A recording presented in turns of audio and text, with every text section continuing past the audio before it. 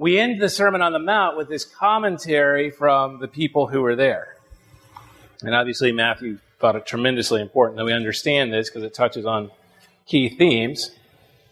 And it's at the very end of chapter 7. Right, and when Jesus finished these sayings, the crowds were astonished at his teaching, for he was teaching them as one who had authority and not as their scribes. Well, it's all well and good that somebody is speaking authoritatively. They are amazed by this, but it's going to be a short-lived phenomenon if he can't back the words up by something that proves he has authority. Lots of cult leaders speak authoritatively, but the things that makes them cult leaders is they can't do anything. There's no follow-up. It's just more and more words. Well, the Jesus we're going to encounter tonight, acts with authority. He demonstrates through a series of miracles his authority and why we need to take his words seriously. Recall, if you will, that these chapters 5 through 9 of Matthew, are bookended by identical phrasing that lets us know everything in 5 through 9 is about basically the same broad topic. Right, he says in Matthew 4:27, not 27. What am I writing there? There's no 4:27, so don't look for that one. So his fame spread throughout all Syria, and they brought him all the sick, those afflicted with various diseases and pains, those oppressed by demons, epileptics, and paralytics, and he healed them. Right, verse 23 is what I was looking for. And he went throughout all Galilee, teaching in their synagogues, proclaiming the gospel of the kingdom and healing every disease. That's the first bookend. The second bookend comes at the end of chapter 9. You'll notice the words are almost the same. And Jesus went throughout all the cities and villages, teaching in their synagogues and proclaiming the gospel of the kingdom and healing every disease and every kind. This bookending was a way that ancient writers would give a clear signal that everything in between the two bookends, these repeated phrases, were about the same subject. So these are all about the kingdom of God, and it contains three elements. The teaching element, which we've spent 5 weeks talking about, the teaching from the Sermon on the Mount. But then this aspect of proclaiming the good news of the kingdom and this aspect of healing. So we spent 5 weeks talking about the teaching. We're not going to spend that much time talking about the proclaiming and the healing, but we are going to spend all tonight talking about the proclaiming and the healing, because it is really important. It's important, of course, because it proves why we should take him seriously, why we need to believe his words. But it's also really important because they show us the nature of God's kingdom. They're very encouraging for us because they let us know that when he's out proclaiming the good news of God's kingdom, what does God's kingdom look like? God's kingdom, as we see tonight, looks like healing for the sick, cleansing for the unclean, restoration for the dead, fixing of the broken. That's God's kingdom. That's God's vision for the new creation, for the restoration of creation that's going to happen at the end of time. And so it's tremendously valuable and encouraging to us to see these are God's priorities. This is what his kingdom looks like. This is our future. But it is, I think, probably first and foremost to make sure we understand why we need to take this teaching so seriously. Because all that teaching in the Sermon on the Mount is great if he really has that authority. And it's blasphemy if he does not have that authority. Right? This is the difference between people believing you, understanding you, and accepting you as the Son of God, and people stoning you to death. Now, they still are going to kill him. Right? There's no avoiding that. But enough people will come to believe that the world changes. So, as we go through these stories, and we're only going to look closely at two of them, there's a whole series of them. I want us to remember, too, that as we read these, and I would encourage you, if you did not get a chance to read chapter 8 and 9 this week, after we depart from here, take some time in the next few days to read chapters 8 and 9, because it's a whole bunch of little stories, but each one really is very, very cool. Each one is an encounter with Jesus in and of itself, because it tells us something about who he is and what he does. But it's important to remember as a background for all of these stories and why there's so many of them and why they tell the specific things that they tell, that the people of Israel were expecting a Messiah. And in Isaiah 35, verses 5 and 6, they were expecting that Messiah would meet these criteria. Then the eyes of the blind shall be opened, and the ears of the deaf unstopped.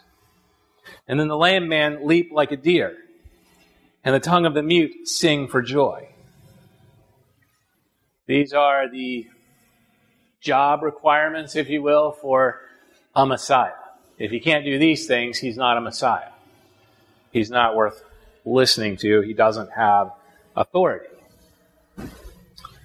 The verses chapter 8 and 9, all about, well, they're all about a lot of things, but at the bottom, the unifier on them all is Jesus' authority. It is a series of 9 stories grouped into 3 groups of 3. Right? It's not, Matthew is never random. The Gospel's never random. The inspiration of the Holy Spirit doesn't work like that. It's very organized. 3 stories, then some stuff about discipleship, teaching on discipleship, what it means to follow Jesus. Then 3 stories, then some stuff about what it means to be a disciple of Jesus. Then 3 stories. So 3 groups of 3. Matthew loves groups of 3. Most people in that time loved groups of 3. 3 shows up a lot in the Bible. 9 stories, all about miracles. You could say there's 10 miracles, but one of the stories is kind of open-ended and just says, and then he healed everybody. So it's hard to know exactly the number of miracles here, but it's a lot. And there's this variety of miracles, right? And we know that we presume, based on those bookending comments, that this takes place over the course of probably several months, that he's going around to all these villages, teaching in all these synagogues, which you can only teach in a synagogue once a week, so probably going on for several months. But Matthew is inspired to give us 9 of these, and they cover things like curing diseases in person, curing diseases remotely, casting out demons, healing muteness, healing paralysis, forgiving sins, raising the dead to life, healing blindness, controlling nature. It's a variety of different categories to really give us the idea. Jesus has authority over all of these categories. And if you take each one as an encounter with Jesus, most of them you can then find some specific Old Testament, in many cases, references that indicate, hey, this is a thing God does. They draw a clear parallel, if you know your Old Testament really well, like Matthew and most of his readers in the first century would have, to say, oh, every one of these is a God thing. There's something that God does. This is remarkable.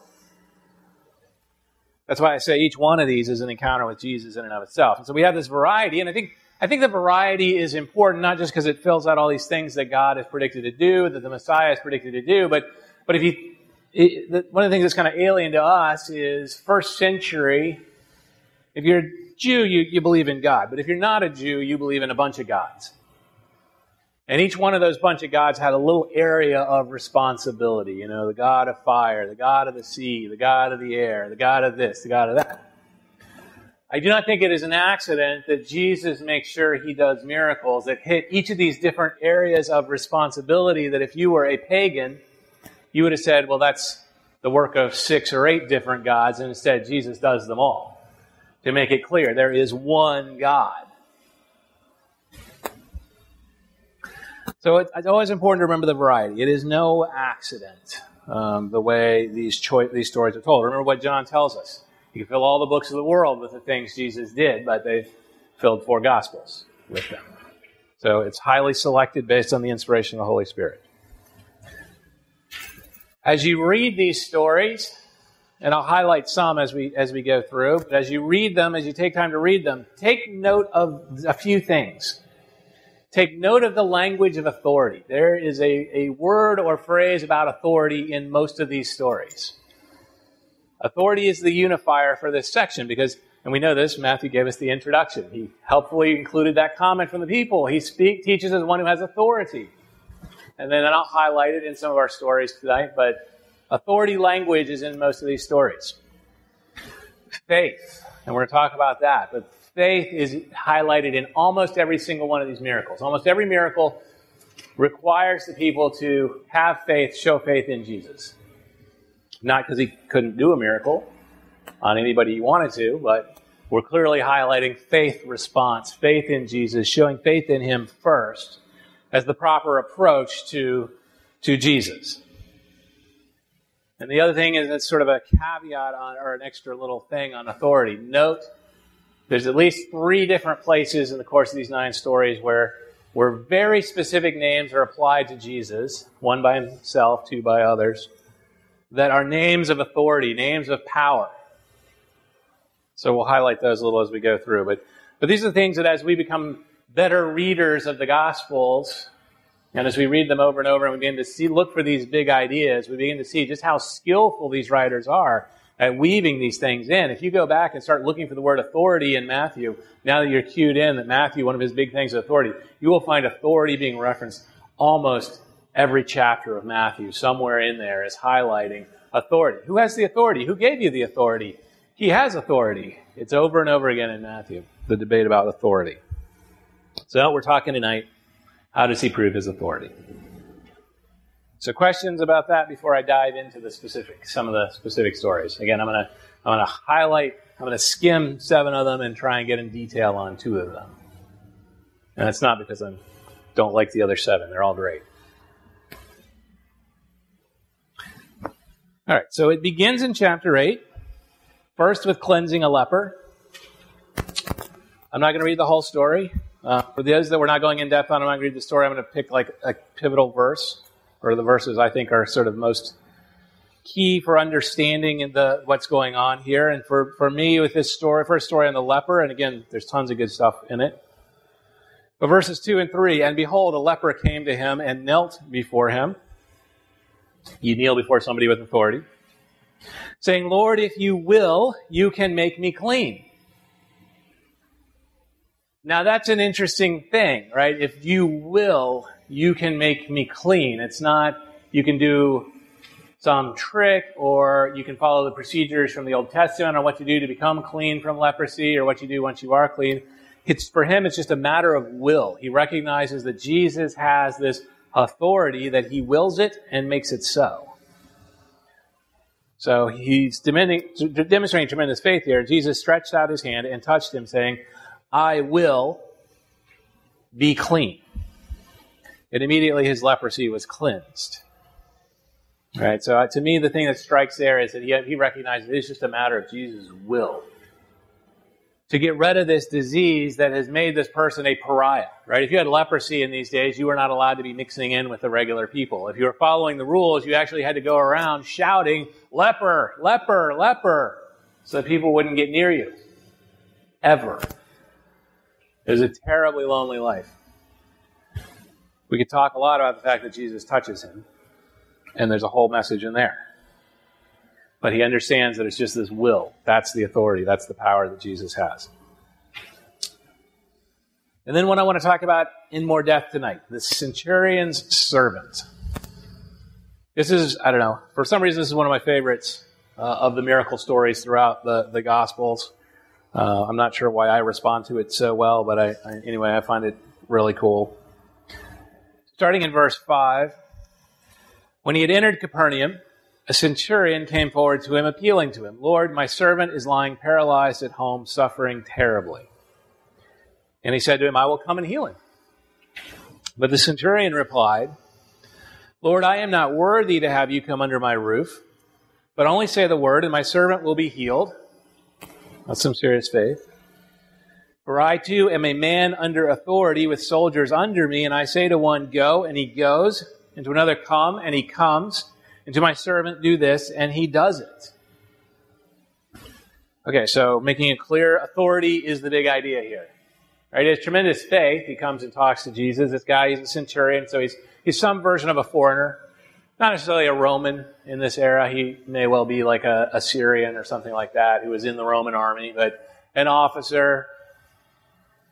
Technical definition would be 100 men under him, but it's probably more likely 80 out in the sticks like this. But, fairly big deal. Career military guy, an enlistment in the Roman army was a minimum 20 years. Minimum. In that time, you have no family, whatever, so it's what you have. So he cares about this servant, wants him healed, comes to Jesus. Jesus says, sure, I'll come heal him, right? And so this guy only knows him as a miracle worker. Come heal him. And this guy gets it and says, no, just I know how authority works. I'm under authority. I have the authority of Caesar. I'm under the authority of Caesar, and I have the authority of Caesar. So to those below him, he is Caesar, right? They disobey him. They disobey Caesar. They get killed. He disobeys the people above him. He's disobeying Caesar. He gets killed. So he gets authority. And he recognizes that Jesus has authority. The very thing that just a few verses before was saying, well, he speaks as one with authority. This foreigner comes and says, you've got authority. He recognizes clearly, I think, that it comes from God. So similar kind of relationship between the Caesar through him, and recognizes that God's authority flows through Jesus. So that's one of our big ideas. Remember at the very beginning of the series, we said there were certain big ideas in Matthew, right? One of the big ideas is authority. That's the one I'm choosing to highlight tonight, but I want to pick up two others as we go along the way because they are recurring in the verse in these two chapters. And then we get to what I would describe as one of Matthew's two biggest ideas, biggest themes, right? Authority is important. Well, one of the mega themes of the book of Matthew comes out in verses 10 through 12. When Jesus heard this, he marveled and said to those who followed him, truly I tell you, with no one in Israel have I found such faith. Ouch. Right? The Israelites thought they were like superheroes of faith. And he just said this foreign centurion, they hated Romans, hated them. Right? They hated centurions, hated everything about these Romans. With no one in Israel have I found such faith. There are only two people in all of Matthew that Jesus commends for having good faith. They're both foreigners. They're both Gentiles. He never commends people of Israel for having good faith. He never commends his own disciples for having good faith. But he commends this centurion. I tell you, many will come from east and west and recline at table with Abraham, Isaac, and Jacob in the kingdom of heaven, while the sons of the kingdom will be thrown into the outer darkness. In that place there will be weeping and gnashing of teeth. And to the centurion Jesus said, go, let it be done for you as you have believed. And the servant was healed at that very moment. So we come now to Matthew's, one of his two big, mega ideas. The people of God have been redefined. They are now defined by faith.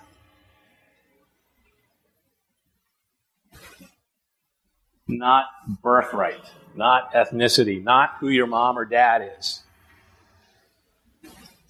And the way we see this is he talks about this meal, reclining at the table with the patriarchs, with Abraham, Isaac, and Jacob in the kingdom of heaven. So what is that referring to? That is referring to something frequently referred to as the Messianic banquet, right? It is the celebration in heaven. Probably the clearest explanation of it is in Isaiah 25, starting in verse, 9, right? 6 through 9. On this mountain, the Lord of hosts will make for all peoples. Now, it's not a new idea that foreigners are going to be involved. God said this up front. He said it up front to Abraham. All nations are going to be blessed. He said it all along the way. The people of Israel have gone, la, la, la, la, la, la, not listening. God's been clear all the way through. This is for all people. On this mountain, the Lord of hosts will make for all peoples, right? All ethnicities, all people groups. Not every person. I'll be clear on that. But all people groups, all ethnicities. A feast of rich food, a feast of well-aged wine, of rich food full of marrow, of aged wine well refined. And he will swallow up on this mountain the covering that is cast over all peoples, the veil that is spread over all nations. He will swallow up death forever. And the Lord God will wipe away tears from all faces, and the reproach of his people he will take away from all the earth. For the Lord has spoken. But we said on that day, behold, this is our God. We have waited for him that he might save us. This is the Lord. We have waited for him. Let us be glad and rejoice in his salvation. This is what Jesus is referring to, this concept of this feast. And he is reminding them that it is a feast for all nations. By this time, the Israelites pretty much think all the other nations are lost. Hopeless. Why would God invite them to dinner? And Jesus says, first, there's going to be all kinds of nations coming to this. And he's directly pulling this from the lesson of the centurion, right? This hated Roman soldier, whatever his ethnicity was. He was not Jewish.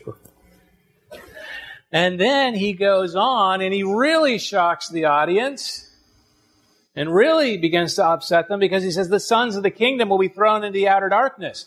Now, the sons of the kingdom, that's an idiom that means the people of Israel. The nation of Israel.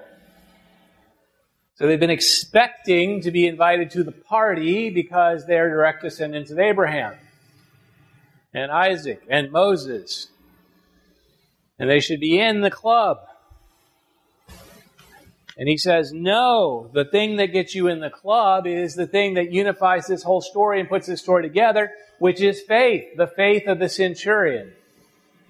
The faith of people like this, that is what gets you invited to the party. So the way we wind up at God's big party is about our faith response to Jesus, not our religiosity, not our ethnicity, not our lineage, not our financial status.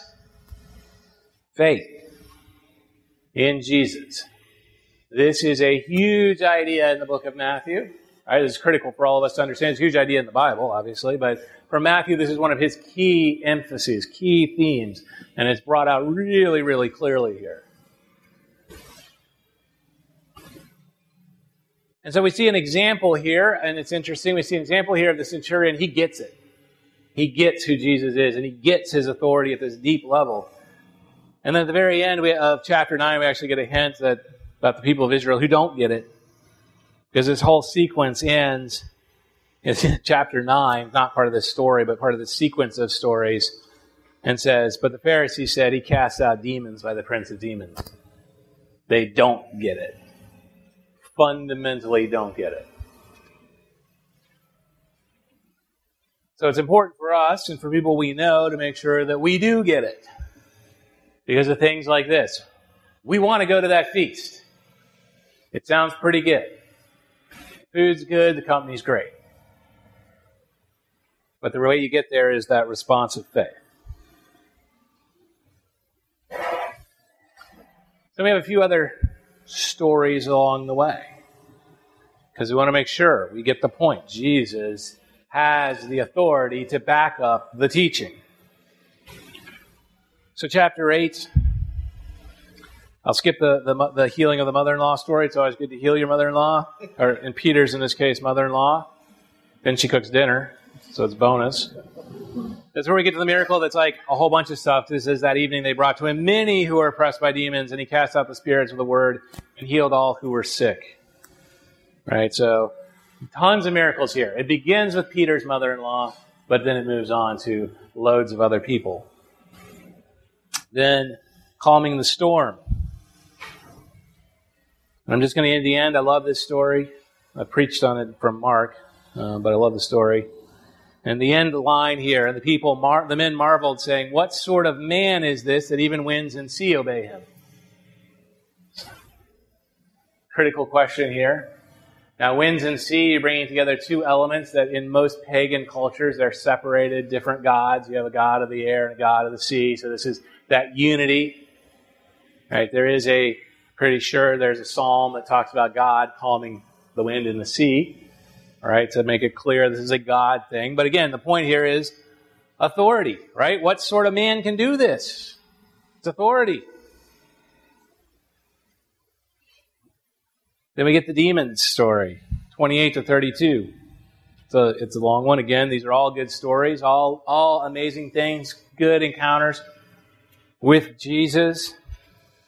Right, but in verse 29, what do the demons say? Behold, they cried out, what have you to do with us, O Son of God? The demons know exactly who he is. The Jews, the Pharisees, they're lost. They're like, what is the deal here? The demons know right off. And it's important to understand that while demons lie a lot, that's kind of their thing, they don't lie when they're set up here as the witness to who Jesus is. So Mark uses demons a good bit to identify Jesus. Matthew is using demons here to say This is who Jesus is. O Son of God. He's the first person, well, they're not people, but the demons here, the first encounter where somebody calls him Son of God in the course of the gospel. Not the last. But they clearly know he is, because the language is when it says, when he comes to them, the demons begged him. We think of demons as being scary and, all exorcists and stuff like that. But they begged him. Language of authority. They recognize that they have nothing they can do to fight Jesus. So they just reduce themselves to begging. So that is a total recognition of his authority. But it's another big idea, right? So the other big idea, one of the other big ideas of Jesus, of Matthew, identity. So we get one, O Son of God.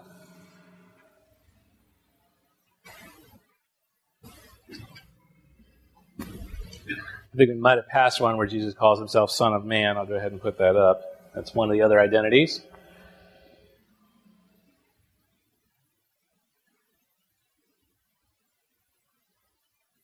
Son of Man is a reference to Daniel chapter 7. It's the favorite thing Jesus calls himself, Son of Man.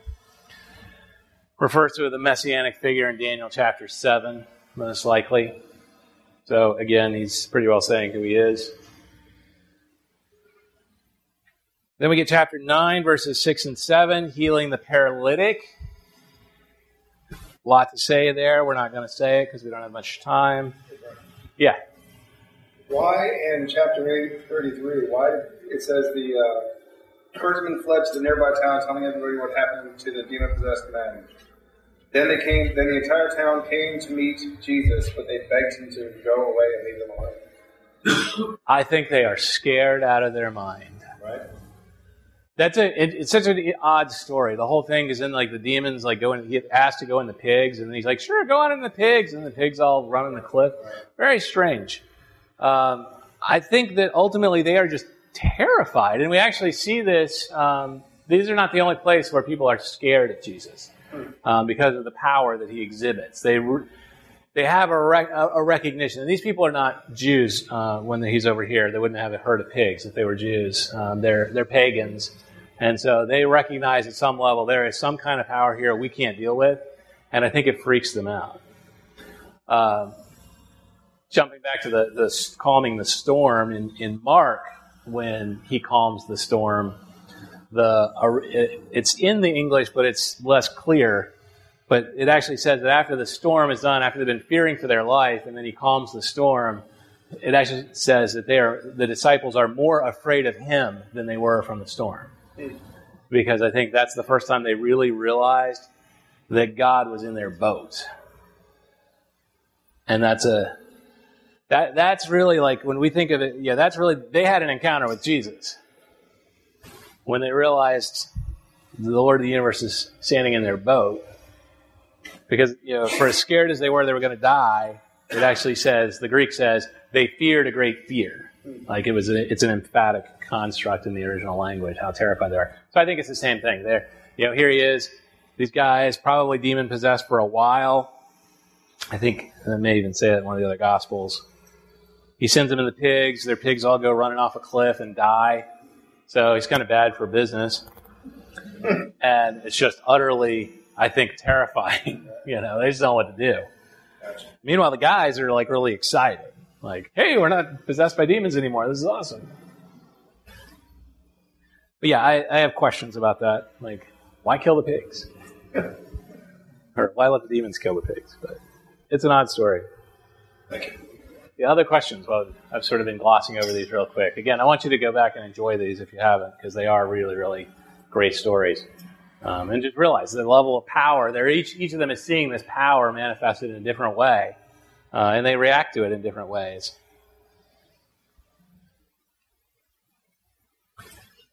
So the paralytic, he heals the paralytic. Great story. It's probably some version of it. Most people like to preach the Mark one because it involves the roof being destroyed, and that makes the story more fun for sermons.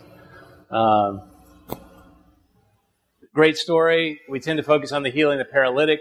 That's not what the point of the story is about. He'd already healed a paralyzed person. The servant of the centurion was paralyzed. So it wasn't the first time he healed a paralyzed person. The point of the story was he healed the paralyzed person to prove he had authority to forgive sins, which is something only God can do. If you talk about, there's lots of interesting elements of the story. Preachers can easily get distracted by the interesting elements, right? We're just like anybody else. So if we get distracted and we start talking about the Friends, or we start talking about roof construction and things like that, those are all valid things. The Friends did have a lot of faith. They were great friends, right? You want friends like that. That's not the point of the story. They tore up a house to get him in. That's like a real urgency to get to Jesus. We should be urgent to Jesus. That's true. That's not the point of the story. The point of the story is he has the authority to forgive sins, something that only God can do. Therefore, he's God. That's the point of the story. So then the one I want to spend a little bit more time on, we use our remaining 10 minutes or so here on. 5. That clock's running a little behind. I'll just pretend that clock's accurate. It's verses 18 to 25, chapter 9, verses 18 to 25. This is 2 miracles for the price of 1 story. Right? It's the returning a little girl to life, the daughter of Jairus. We don't see the name in Matthew. Matthew shortens most of his stories. The Jairus name, I think, is in maybe Mark. Probably Luke as well. But there's a story in the middle here about a woman who's been bleeding for over 12 years. So chapter 9, verses 18 to 25. While he was saying these things to them, behold, a ruler came in. That would be a synagogue ruler. It was like the person who was kind of the boss of the synagogue. So a respected religious figure. Most likely a Pharisee, but we don't know that for sure. Came in and knelt before him, right? Position of respect. Respecting his authority, he kneels down. Here's a guy who's kind of a big deal. He kneels down before God, before Jesus. Kneels before him saying, my daughter has just died, but come and lay your hand on her and she will live. Now that's some serious faith because Jesus hasn't brought anybody back to life at this point. He's done a lot of cool stuff, but he hasn't brought anybody back to life before. There were people who had brought people back to life. Elijah, Elisha had each brought people back to life. So clearly this guy's a super prophet. He's in that realm, that sort of top tier, if you do fantasy, I guess he'd be a prophet 1. He says, my daughter's just died. Come lay your hand on her, she will live. And Jesus rose and followed him with his disciples. Then we take a little interruption. Now think of our Oreo. If you were here a few weeks ago and we talked about the Oreo, I'll explain in a minute if you weren't. And behold, a woman who had suffered from a discharge of blood for 12 years came up behind him and touched the fringe of his garment.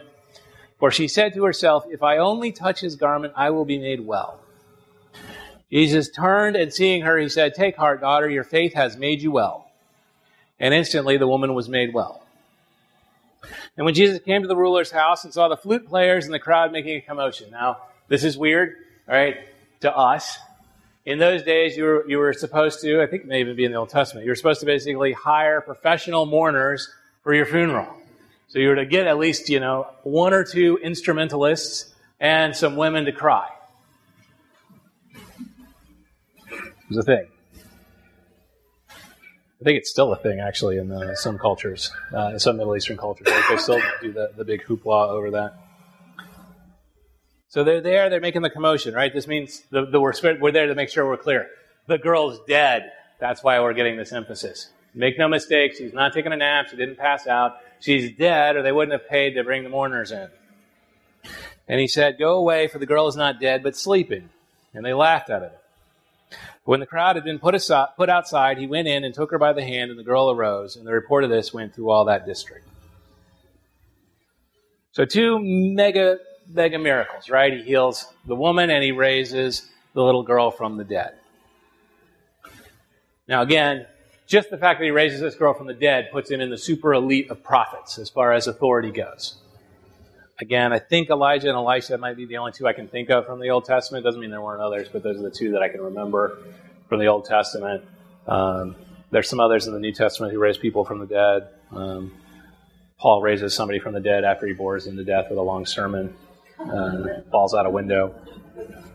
Also an odd story, but it's true. Then this woman gets healed by touching his garment. And the point, of course, is faith, right? She had tremendous faith. She does this thing. She goes to this crowd that would want nothing to do with her because she is unclean. A woman who is bleeding is unclean. You touch her, you're unclean for a day. She's been an outcast for 12 years. She sees Jesus as the solution to her problem. She fights through this crowd to touch him. She's healed.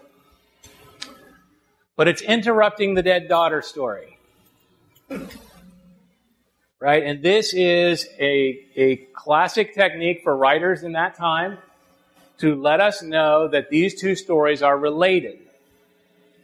That they're about the same general topic. So sometimes when we see one of these, I called them the Oreo the other day because you got, the dead daughter, and then you got the bleeding woman.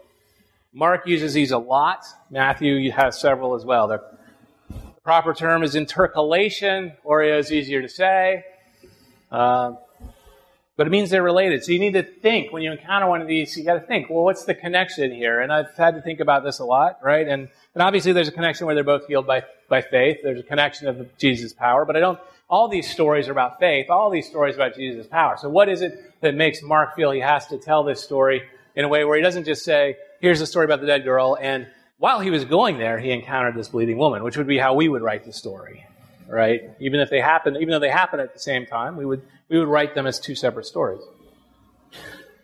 To me, I think the issue is about cleanness and uncleanness, because there's another message going on about Jesus, not just about faith, not just about power, but it gets to the question of identity.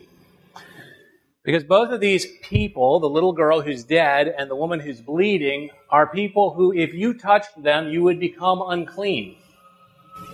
If you touch a woman who is bleeding, you're unclean for the rest of the day, according to Leviticus 15, 26, and 27. If you touch a dead body, you are unclean for 7 days, according to Numbers 19:11.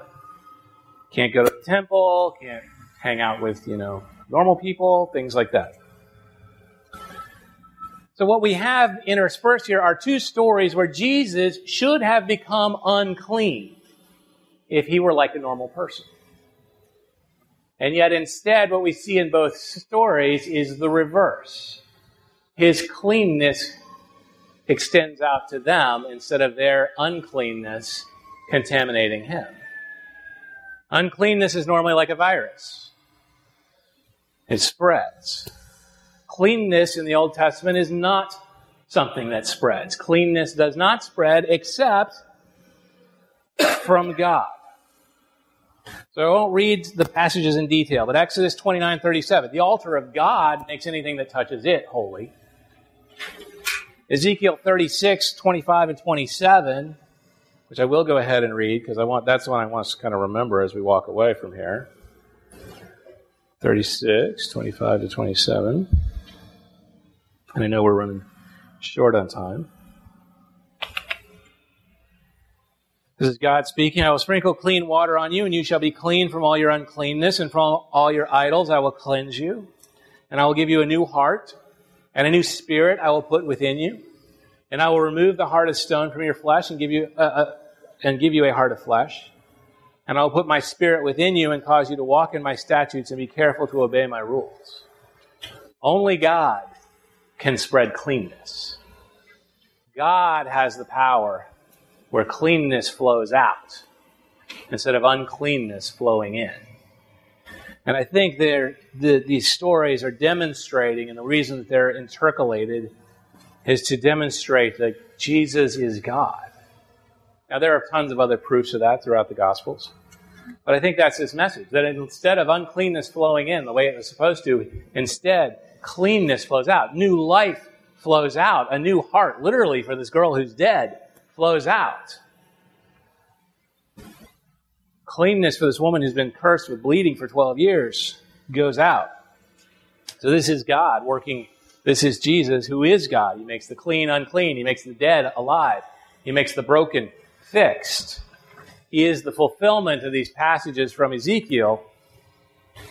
And what I want us to remember from this are two things, right? To remember from these stories that there is no uncleanness that Jesus cannot clean, that Jesus cannot make right. And there's no uncleanness in the life of someone we encounter that Jesus cannot fix. So not only is there no uncleanness in our life that Jesus can't fix, but anyone we encounter, there is no uncleanness that Jesus cannot fix. Through that faith response we talked about with the centurion. And so we should never give up on people, even if they look like they deserve it, even after the first or the second or the 10th. Don't give up, because Jesus can clean and restore anyone who responds in faith. So we pray, and then we can do any questions you might have. Heavenly Father, we thank you for the power you have displayed through your Son, Jesus. We thank you for the amazing authority that he has to back up his words with amazing works for showing your kingdom and all its glory and what it's going to be like. We thank you most of all that there is no place so dark that Jesus cannot reach. So, Lord, we pray that we would be faithful in sharing him and taking his light out into the farthest corners of this world and the farthest corners of this community to share that light with those who need it. In Jesus' name we pray, amen. So feel free to ask questions, but if you got to go, I certainly know you got to go.